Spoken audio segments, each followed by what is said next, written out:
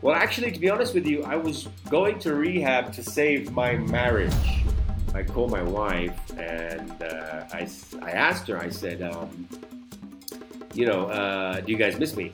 You and the kids? And she said, actually, no, the house is much more pleasant with you gone.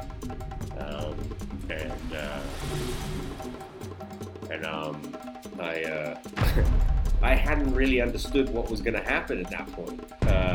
Even in the first 3 or 4 days of rehab, I was looking at these other addicts who were crying and grown men weeping, and I'm like, yeah, that's not going to be me, no.